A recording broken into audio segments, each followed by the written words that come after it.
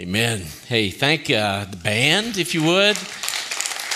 And it's really great to have Danny and Raina here. It's great to see you guys. Appreciate you so much. I'm glad that you could be here while Josh and Amy get a little R&R back in Tennessee.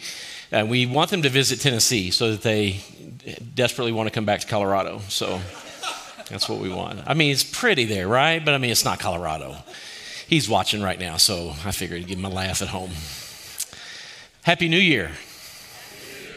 I hope you're ready. And if we saw anything over the last week, it was, thank goodness 2020 is actually hindsight for the first time, right? That's what they say. 2020 is hindsight now. It's behind us. We're done. I want to put all that behind me. But here's what I hope and pray for all of us. God never wastes any pain, trouble, difficulty, experiences, never. If you have your eyes open and your ears open, God won't waste anything on you. You will take something from every experience, and God will make you more like his son Jesus. He'll shape you and form your wants and your desires and your hopes and your dreams and all of that. He'll do all of that. And so I'm there were lots of things about 2020 I didn't like at all. But in the middle of some of it, God said, pay attention to this. Watch what's happening here. Do you see me shaping you in these ways? And I hope he's done that for you. And I'll bring into 2021, maybe some difficulties from last year, maybe ways in which my heart hasn't quite healed yet, or whatever, all kinds of things. But God is in the middle of that, and he'll meet you there. And so, I don't know, you probably, you might be old enough that you've given up on resolutions altogether. I don't know what your hopes and what you're thinking about in terms of 2021, whether you are a goal setter or you just kind of make some plans, or I don't know what you're doing. But my hope is that you'll find a way to do two really important things: to engage with other people and deepen some of your friendships, really, really key. If you learned anything over 2020, I hope it's at least some of that. And then engage in God's word somehow, because it is God's word, as Hebrews says, that shapes us and as a scalpel divides our thoughts and our motives and helps us to become more like Jesus. And there were some moments this year when I wasn't very much like Jesus at all. And I want his word to shape me so that I don't have to learn some lessons over again. And so I hope you're doing that.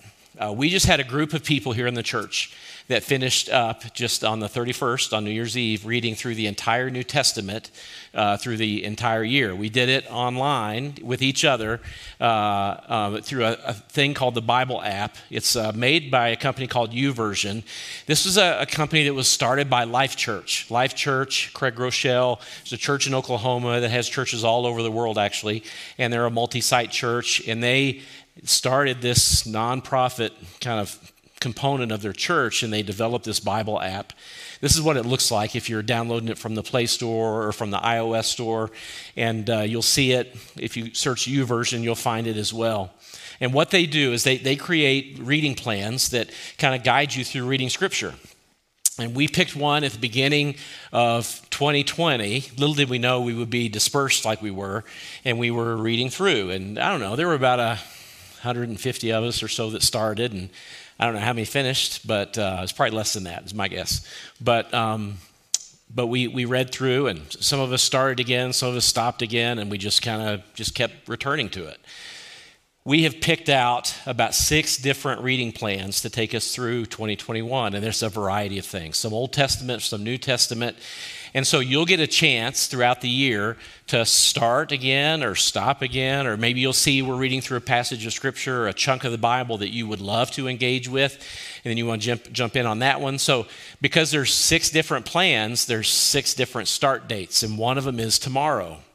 And it's a pretty neat thing. And if you don't have a smartphone or you don't do any of that, you can find it on the internet at Bible.com. It'll take you to their site, and you can register with your name. And there's some links that we have put in our e-news that will guide you to joining these plans. And what's kind of cool about it, whether you're either in the web version or an app version, is you get to kind of track your progress, and you also get to interact with people that are reading. So somebody else is reading along and they might make a comment on one specific day, and then you go, I never thought of that. This is why we need each other. This is why we walk together. If you had everything you needed, then, you would be Jesus, right? And so we know that, at least I know, I'm not that. And so I need you, and we're going to lock arms and walk through it together. And it's been a pretty neat thing. So all that to say, if you are not sure where to go, or you every year start in Genesis and quit by the time you get to Deuteronomy, or whatever it is that you do to kind of engage with Scripture, here's a good way to do it. This first plan, I think it's about 10 days, and then we jump into the Torah, which, is a bit like a marathon. For people who like to run 5Ks, is typically how I would describe reading through the Torah. And so that's the first 5 books of the Old Testament. But my goodness, God's weaving a story, the same story, from the opening words of Genesis to the end of Revelation. And you're a part of it. You get to be in it. You get to participate in what God is up to. And his invitation is for you to engage with his people and walk on that journey. So, when we started this a year ago, we had no idea a pandemic was coming, but we're going to keep doing it. And so I hope you'll join in somehow, or find some way to connect with people and Scripture so that God can do what he wants in your heart and in your life. That would be great. I mean, if you're going to take any truth from 2020 into the coming year, I would hope it would be this truth right here. We have no idea what the coming year will bring, right? I mean, if we could agree on anything, we could say, you know what, even if you had a crystal ball, nobody would believe you if you described what happened in 2020. And it doesn't matter whether you're talking about, this subject or this area or that person's demise or whatever. We have no idea what the coming year will bring. And so the idea of predicting or even preparing seems a little ludicrous, doesn't it? We're kind of on a journey. Don and I watched, just for a few minutes, the little Times Square gathering on New Year's Eve. Did anybody tune in on that? I don't think anybody did. I think we were the only two. And we turned it on, and, it's live. There's Times Square. Oh, my gosh, And there's a stage, and there's some music artists, and it's just empty. There's a little group here, a little group there. And so just in my little imaginator, which is very active, by the way, I have a very active imagination. I wonder, what if you had a picture? What if somebody did from one of those balconies there near Times Square, took a little picture of Times Square, New Year's Eve, right before 2021 kicks off, and then you could go back in time with that picture. Go back to maybe, New Year's Day a year ago. And you could pull a few people aside. Let's say you had a limit of 4 or 5 people. And you could say, look, I can't tell you why this is. I can't tell you what's going on. But this is a picture of Times Square in about 12 months.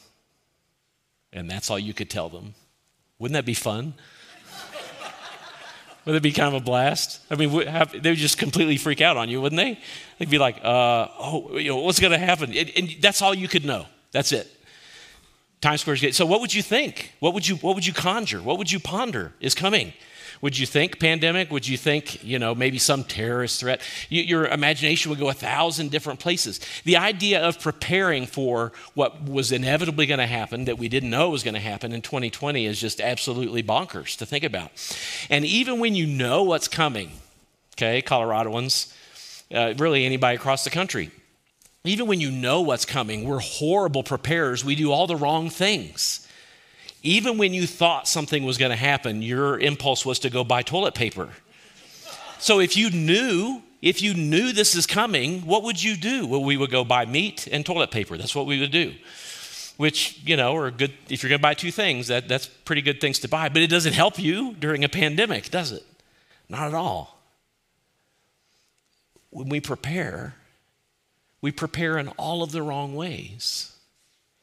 Even if you could know what was coming, I'll speak for me, I probably would do all the wrong things to prepare. So when the Christmas story wraps up and we launch into the adult lives of the disciples and Jesus and John the Baptist, which happens very quickly in the Gospels, It's all about preparing. That's what it's about. From the very first words in all the Gospels, once the birth stories are done, Jesus in the temple was a little boy. All of a sudden, we're preparing. And it's John the Baptist that kind of kicks it off. Here's what it says in the Gospel of John. The next day, John, now, two different Johns, right? John, the disciple, the beloved, the apostle. This is John the Baptist in the scripture. The next day, John was there again with two of his disciples. John the Baptist had disciples, if you didn't know that. He had some people that followed him. And when he saw Jesus passing by, he said, "Look, the Lamb of God." Now, we're in the first chapter of John. This happens very quickly. John tells the Christmas story in about 14, 15 verses. But John the Baptist began his ministry. He's probably around 30 years old. And when he begins his ministry, it is all about preparing. That's why he came. It's what his deal was. It's what Isaiah the prophet said, hundreds of years before John was even born, that there would be one that would come and prepare the way. It's what Isaiah says. In fact, it's pretty clear that that's exactly what's going on. As it is written in the book, the words of Isaiah the prophet, Luke reminds us, John would be a voice of one calling in the wilderness. To do what? Say it with me. To do what? Prepare the way for the Lord. That's what he's going to do. He's going to prepare. How would you do that? How would you prepare? You know how to prepare for all kinds of things. For a dinner, for Christmas, shopping and wrapping. And you know how to prepare for, first day of school if you're going back. We hope and want normalcy. You know how to prepare for normalcy and all the things. So how would you prepare for the Messiah? What would you do? How would you do John's job? How would you prepare for Jesus? When John does it, he confronts people about their sin. That's how he does it. The main thing John does is he shows up, starts preaching his wild prophet message. And John, he's wearing this, camel hair and eating locusts and wild honey, and he hasn't cut his hair since he was born because of a very specific vow his parents made, and he looks like a crazy man. And he's preaching a message. And his message is, you're a sinner. That's his message. Now, we don't mind being called sinners. In fact, let's just try this little experiment. Who in the room's a sinner? Let me see your hands. So we're good with that. Yeah, we're a sinner. I'm a sinner. You're a sinner. We're all sinners. We're good. But then when I start getting specific, like if I were to tell you right now, Gary's sin or Brian's sin, then we start to squirm. Don't we squirm? Why? Well, I'm next. You're going to tell people my sin? No, I like general sin. You're getting specific about my sin. But sin is always specific, isn't it? It's never general. It's always a thing that you do, think, or feel. It's something within you that rises up against who God is. God says go this way, and there's something in you that says, no, I don't think so. I'm going to go this way. Sin is always specific. And so John shows up, and he doesn't just say, you're all just a bunch of sinners. He gets very specific, and he calls out specific sin, even does so with the political leadership, and it would ultimately cost him his life. Sin. Specific sin. So what did he say? Here's what he said. He's out by the River Jordan, and he says, you brood of vipers. That's a good opening line for a sermon, isn't it? It's a little, ouch. Is this how church is going to be today? You brood of vipers, who warned you to flee from the coming wrath? Produce fruit in keeping with repentance. The axe is already at the root of the trees, and every tree that does not produce good fruit will be cut down and thrown into the fire. And then he gets more specific about their sin. Now, keep in mind, John incites this revolution out by the River Jordan. He begins preaching, and he gathers a crowd. There are some people that are coming because they are drawn and they resonate with his message. There are other people that are coming because they look out their little portico or whatever, and they see a crowd down by the River Jordan, and they begin to think, well, I wonder what's happening down there. And they've heard about John, so they've come from some distance, and they understand there's this new prophet, and so they come and they listen. People are just like church. They're for all kinds of reasons. Why are you here? Checking a box. Got some guilt over the last week you need to get rid of, and showing up at church does something for you? What is it? People came to hear John for all kinds of reasons. Remember, John is a nobody. He's a nobody. He's got no authority. He's got no position.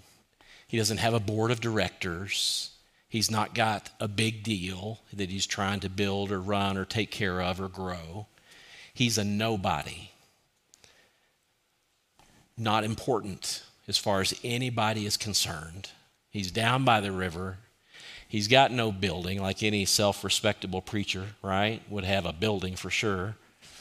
Maybe a plane if you're really good. He's got none of that.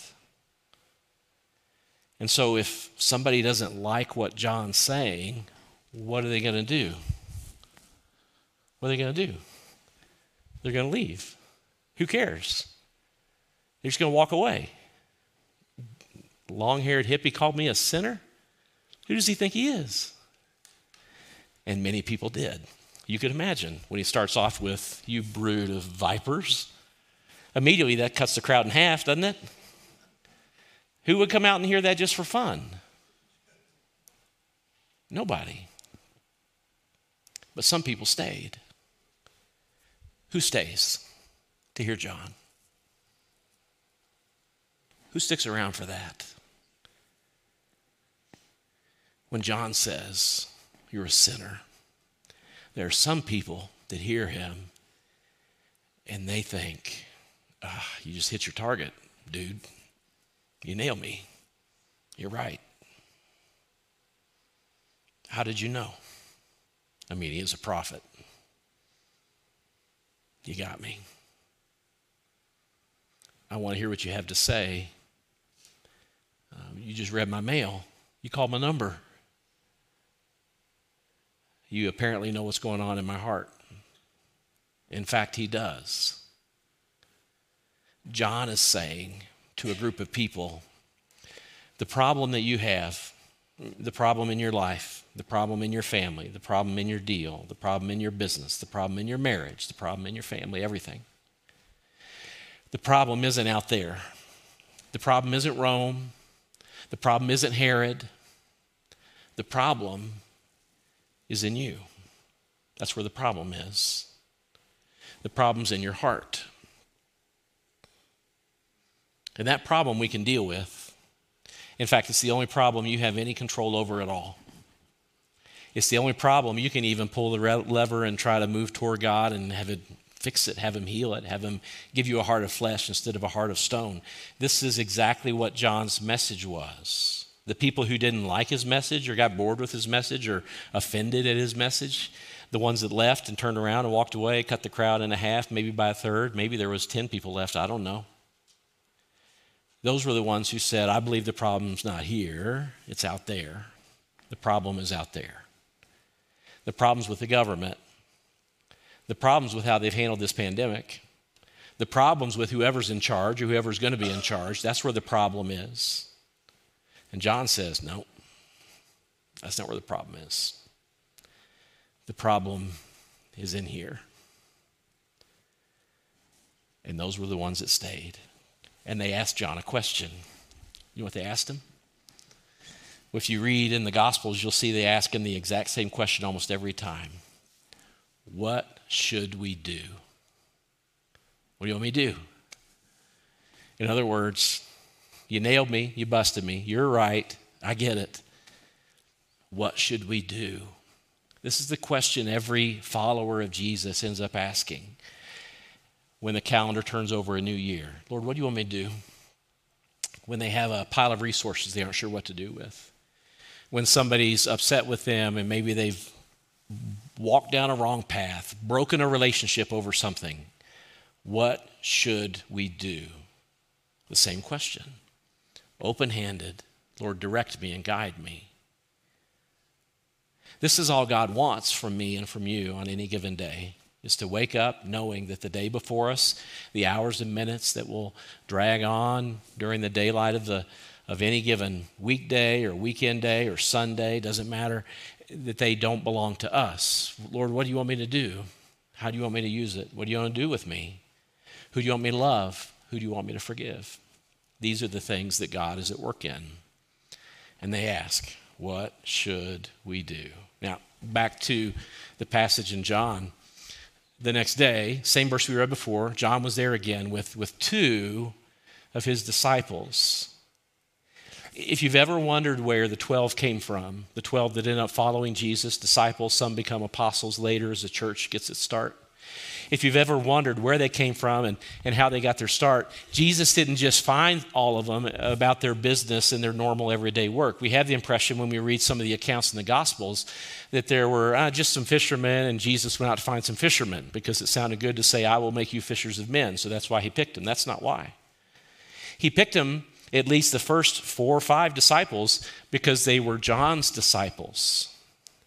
And because John stood up and called them a brood of vipers, and their hearts weren't so hard that they left. They stayed. Their hearts were soft and sensitive.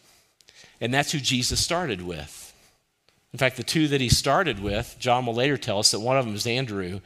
And I think probably the other one was John the apostle, John the disciple. And Peter's not far. Andrew's nearby. Peter's probably pretty close. Nathaniel ends up kind of joining the crew pretty quickly. At least the first 5 disciples were probably, and maybe more, I don't know, followers of John the Baptist before they ever met Jesus, because they resonated with John's message, which was, the problem isn't out here, the problem is in here. So what am I going to do about it? How can I figure this out? How can I find my way forward? And so, 2 disciples, John, sees Jesus walking by, and John says, look, the Lamb of God.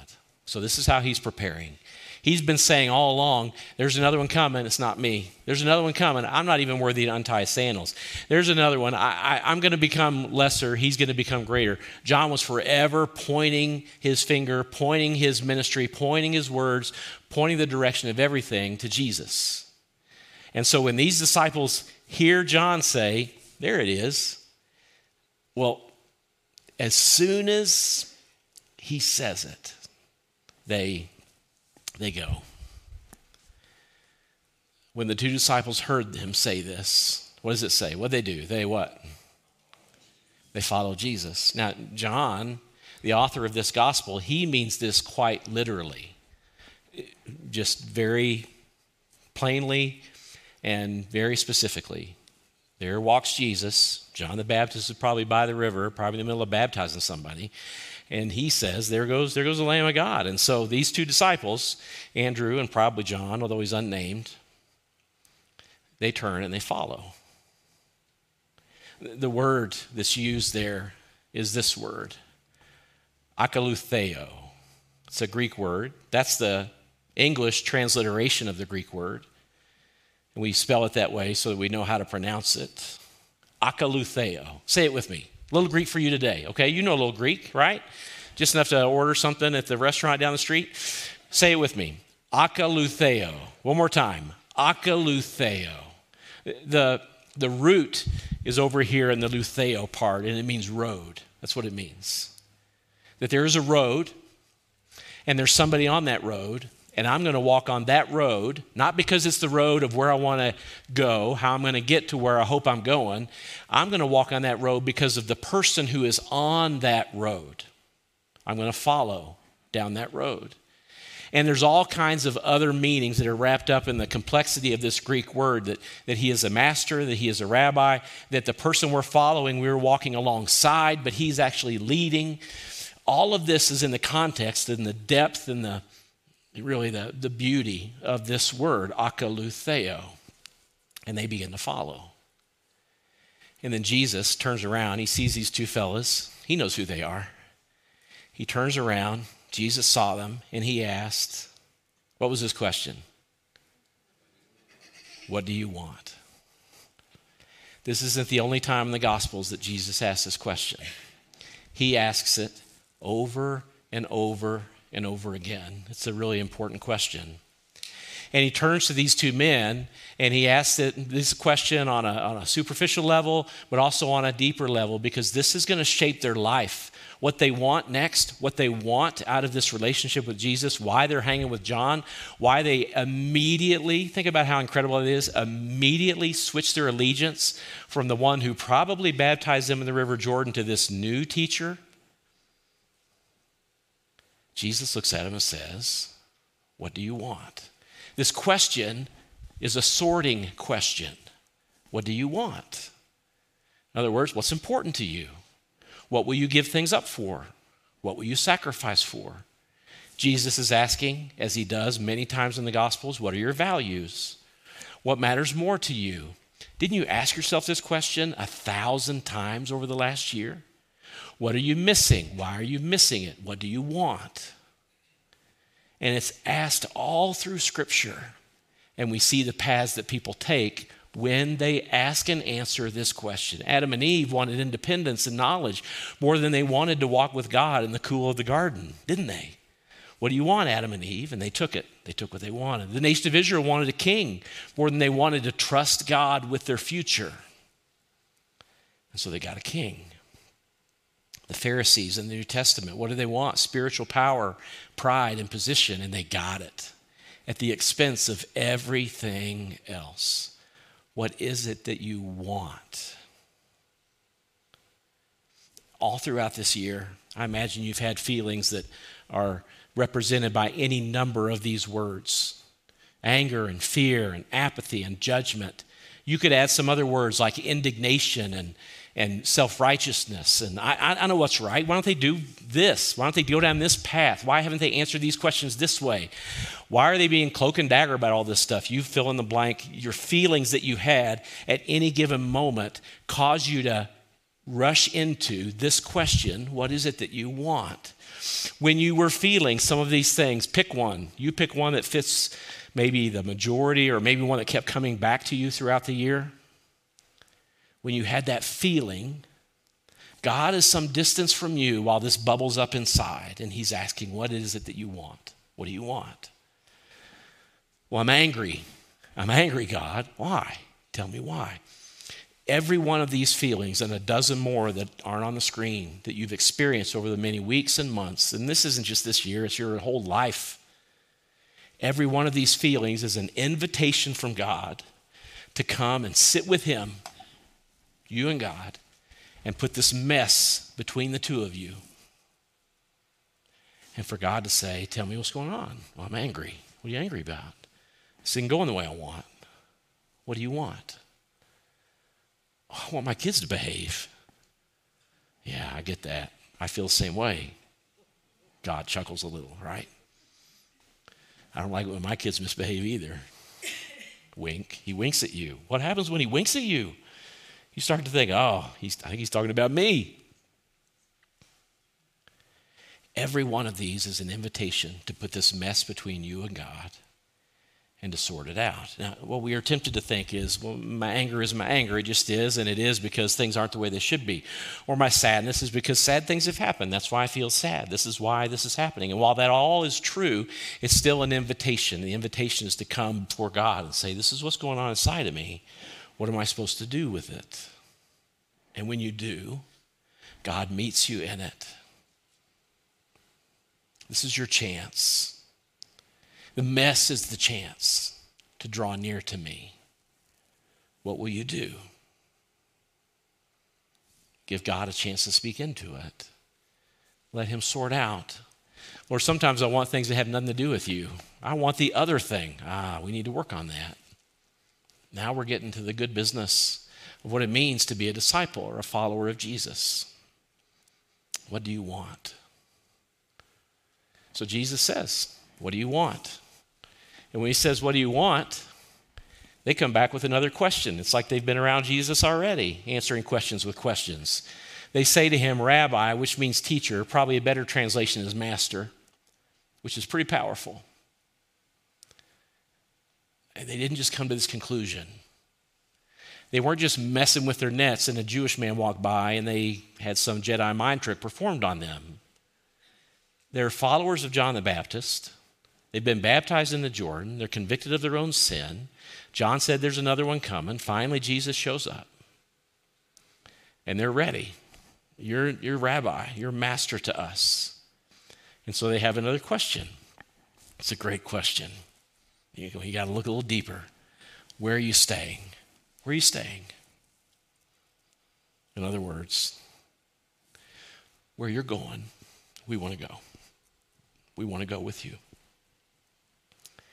And we don't just want to go for the day, and we just don't want to go for dinner. Where are you staying? Where are you bedding down? Where are you going to be spending the evening and the night and the next morning? That's where we want to go. It's really a simple question, isn't it? I mean, it's a profound question that they're asking. It talks about their intentions and the purpose of their heart and where they're walking and why. But really, it is a simple question that could be answered very simply. Where are you staying? I mean, you would think that Jesus would just say, oh, I'm staying over by Bob's house, we're going to be over near the stable. I like stables. I don't know why. Whatever it is that Jesus is going to say, you would think he would just simply answer it. But Jesus' answer, his response, is the beginning of a journey that the disciples are engaged in, that they're walking on. And as they're walking on this journey, this answer from Jesus has so much foretelling about what is to come. Jesus just looks at him and says, come and you'll see. Just go with me. In other words, I'm not going to tell you where we're going. Just get your stuff. Let's go. That's where we're going. All you need to know is that you're with me. That's all that matters. You're just with me. Yeah, but where are you going? Where are you headed? Just come with me. You will see. And what we say is, I don't want to see. I want to know. And Jesus says, no, just one more step. Just walk with me. One more step. And so the invitation that Jesus gives to me and to you, it seems to be as simple as these two words, follow me. Just a bit later in John, the next day, Jesus decided to leave for Galilee, and he found Philip. He's adding to his 12 every time, another add. He finds Philip, and he says to him, follow me. Akalutheo, follow me. Akalutheo, go with me. And this invitation to follow is repeated in the Gospels over and over and over again. There's a bunch of invitations in the Gospels. If you want, you can read all 4 Gospels and just look for the invitations, and you'll see the invitations. The invitation to sell your stuff, the invitation to come and lay down your burdens. Jesus gives all kinds of invitations, and they're not just for the people in the Gospels. They're recorded and kept for us too. But this is the first invitation he gives. And he gives it to me and you as we begin to start out this year. Follow me. It's that simple. Yeah, but where's your list of doctrine and beliefs? No, come on. Just follow me. Yeah. Tell me about the budget and where we're going and what's going to happen. No. Come on, you're confused. You confuse me with an institution. It's not an institution. It's a relationship. So what do you want me to do? Well, you see the step I took. Take that one. But what about after that? Well, we'll deal with it. Take that one first. Just take that one. That's all. I want answers. What you need to do is trust. Grow in trust, and then you can follow. When you respond to Jesus' invitation to follow him, if you're a follower of Jesus, there are 2 questions that are always answered for you. And they're very important questions. And the first question is, where am I going? Now, the where? Well, we don't know exactly where. But the question's answered. We're going where Jesus is going. Akalutheo, lutheo, on the road. Who's on the road? Jesus. What's the road called? What's the narrow road? It winds and it goes here and it goes there and it goes up the hill and down the vale and in the mountain, and this is where it goes. I don't know if you know the map. You don't need a map. All you need to do is have your eyes on Jesus, as Hebrews says. We fix our eyes on him. He's the author and perfecter of our faith, and so we follow him. Where are we going tomorrow? Don't worry about tomorrow. You get the feeling when you watch the disciples follow Jesus that the idea of asking, what are we going to do tomorrow, is just utterly absurd. I don't think they asked that question at all. If they did, they asked it once. And then they all looked at each other and said, yeah, that's silly. What am I thinking? We're going to follow him. I don't know where we're going. Might go over to Nazareth, might go up to Galilee, might go down to Jerusalem. We're going to follow him. That's what we're going to do. That's where we're going to go. In other words, where I'm going is just to pattern my life, my values, how I live after his teachings. You could read the Gospels, only the Gospels, for your entire life and never run out of endeavors and challenges and hurdles in every relationship you've got. You know that, right? When Jesus talks about what it means to love, or how it means to go after the kingdom, or what it means to love your enemies, or love God and love your neighbor, and we're just scratching the surface, right? I mean, these are the big rocks that are in the container of Christendom. This is what it means to follow him, to live out these words. And so I'm forever going to be challenged to love the way Jesus loves. It's not harder and more complex than that. I'm forever going to be challenged to love those who have not treated me well, to forgive people that have wronged me, to trust him with my life. Oh my goodness. It feels like I'm learning all these things over and over again. You too? Where am I going? It's a narrow road. That's one question that's already answered if you're a follower of Jesus. And the second one is this: who else is on this journey with me? Who else? Who else is with me as I take this journey? This question is already answered too. Every other person who is following Jesus. That's who's with you. I know, right? It's kind of a bummer. There's no draft for disciples. Nobody gets to, go for the highest bidder. You don't get to pick who's on your team, for goodness sakes.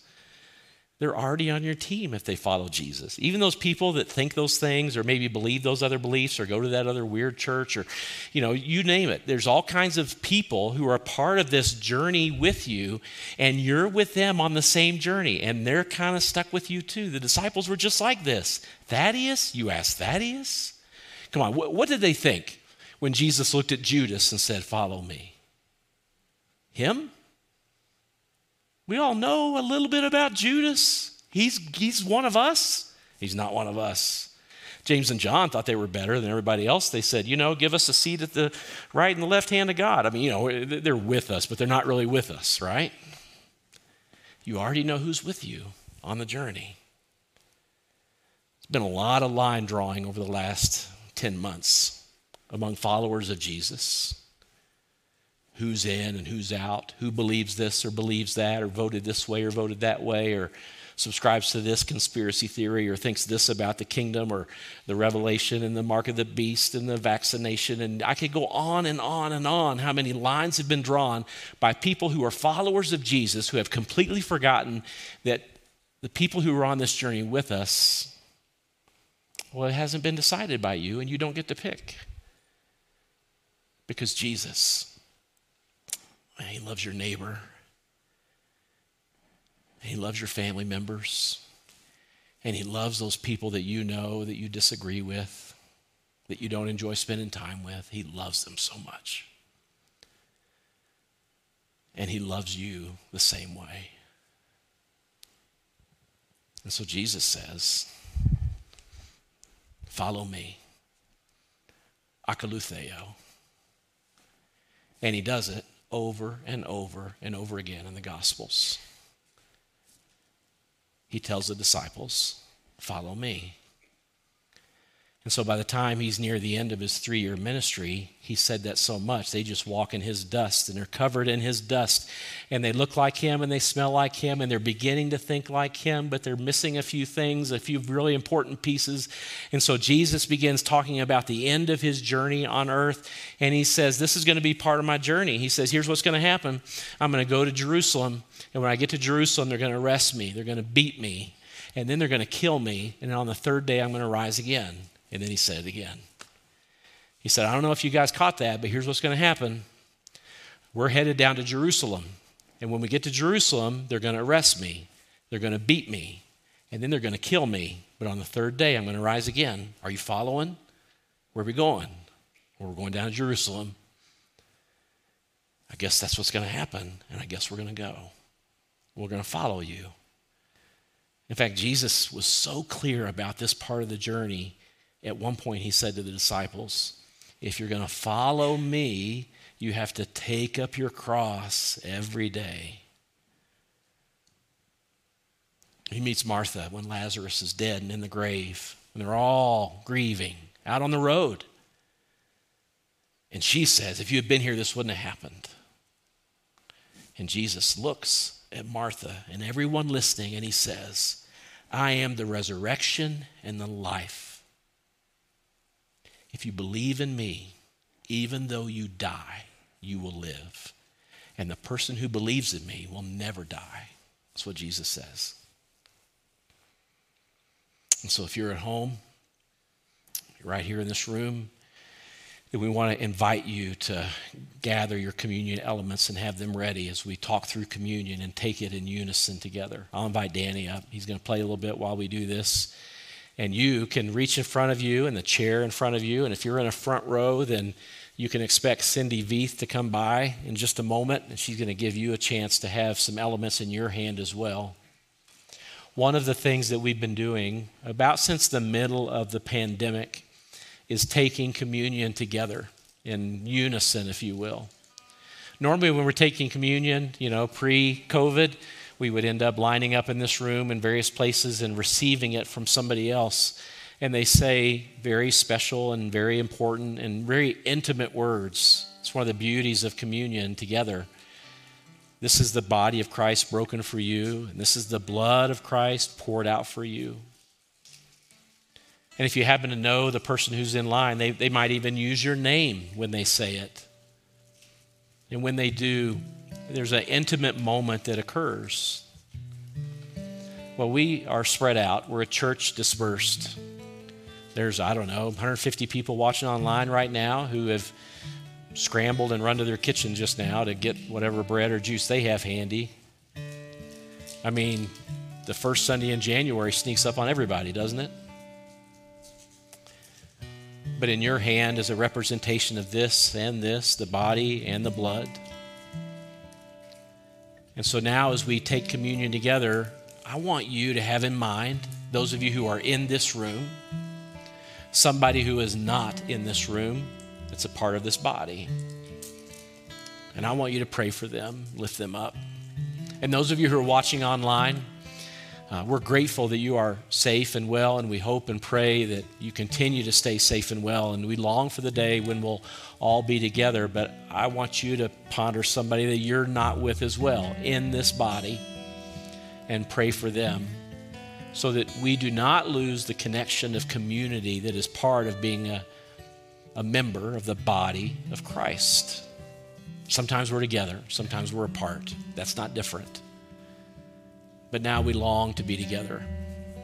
And we know that God is knitting us together in unique ways. Why? I'm a follower of Jesus, just like you. I don't get to pick and choose which commands of Jesus I'll want to live by. Jesus seems to pick them for me, which ones are going to be a focus of my life for a period of a day or a week or maybe a decade. I also don't get to pick who walks with me. I'm walking with you. And you're walking with me. So Jesus held up the bread with his disciples. It represents his life. Jesus, at one point in the Gospel of John, it's recorded that he said, I am the bread of life. And he breaks it. And as he breaks it, he passes it around to his friends. And he said, "This is my body. Take and eat, all of you. It's broken for you."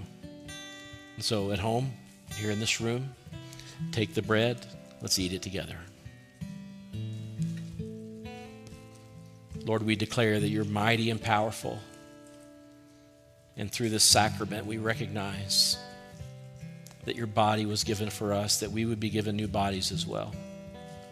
And so we follow you. We akalutheo you down this narrow road, walking with you. And then Jesus, he took a cup. Many cups in Passover, this cup was unique because it pointed to the sacrifice that would be made.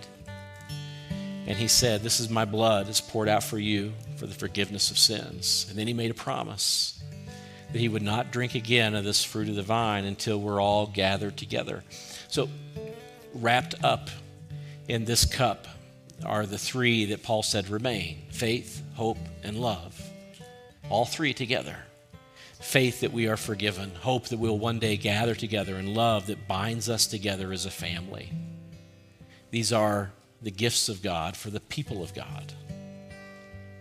And so they passed this cup around and they all drank from it, just like we will now in your homes and here in this room.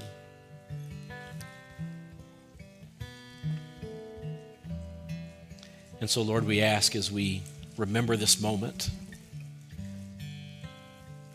we recognize that what you have given us is nourishment. It is life, and it is reflected fully and completely in your love for us. We are forgiven and we are free. And so, Lord, knit us together as a family. May we never lose sight of all the many that are walking alongside of us that we don't necessarily get to gather with on a Sunday, or even our neighbors, our family members, our friends, and our co-workers. Lord, every image bearer that you have ever made, may we love them the way Jesus loves us. And Lord, this is our prayer for the coming year, for this church body, for us as a family, for each of us individually, that you would help us to seek you, to dig into your word, to learn and to grow, to follow your Son. And as we do that, would you just build our lives in whatever ways you find meaningful, hopeful, purposeful. We don't anticipate, we're not naive enough to think that this year will turn out the way we expect. But we believe that we're with you and that in your presence we will have everything that we need. For you will never leave us. You will never forsake us. So, Lord, as we sing these lyrics, close out the service, we ask that you would be present, that we would seek your face, and that we would know you.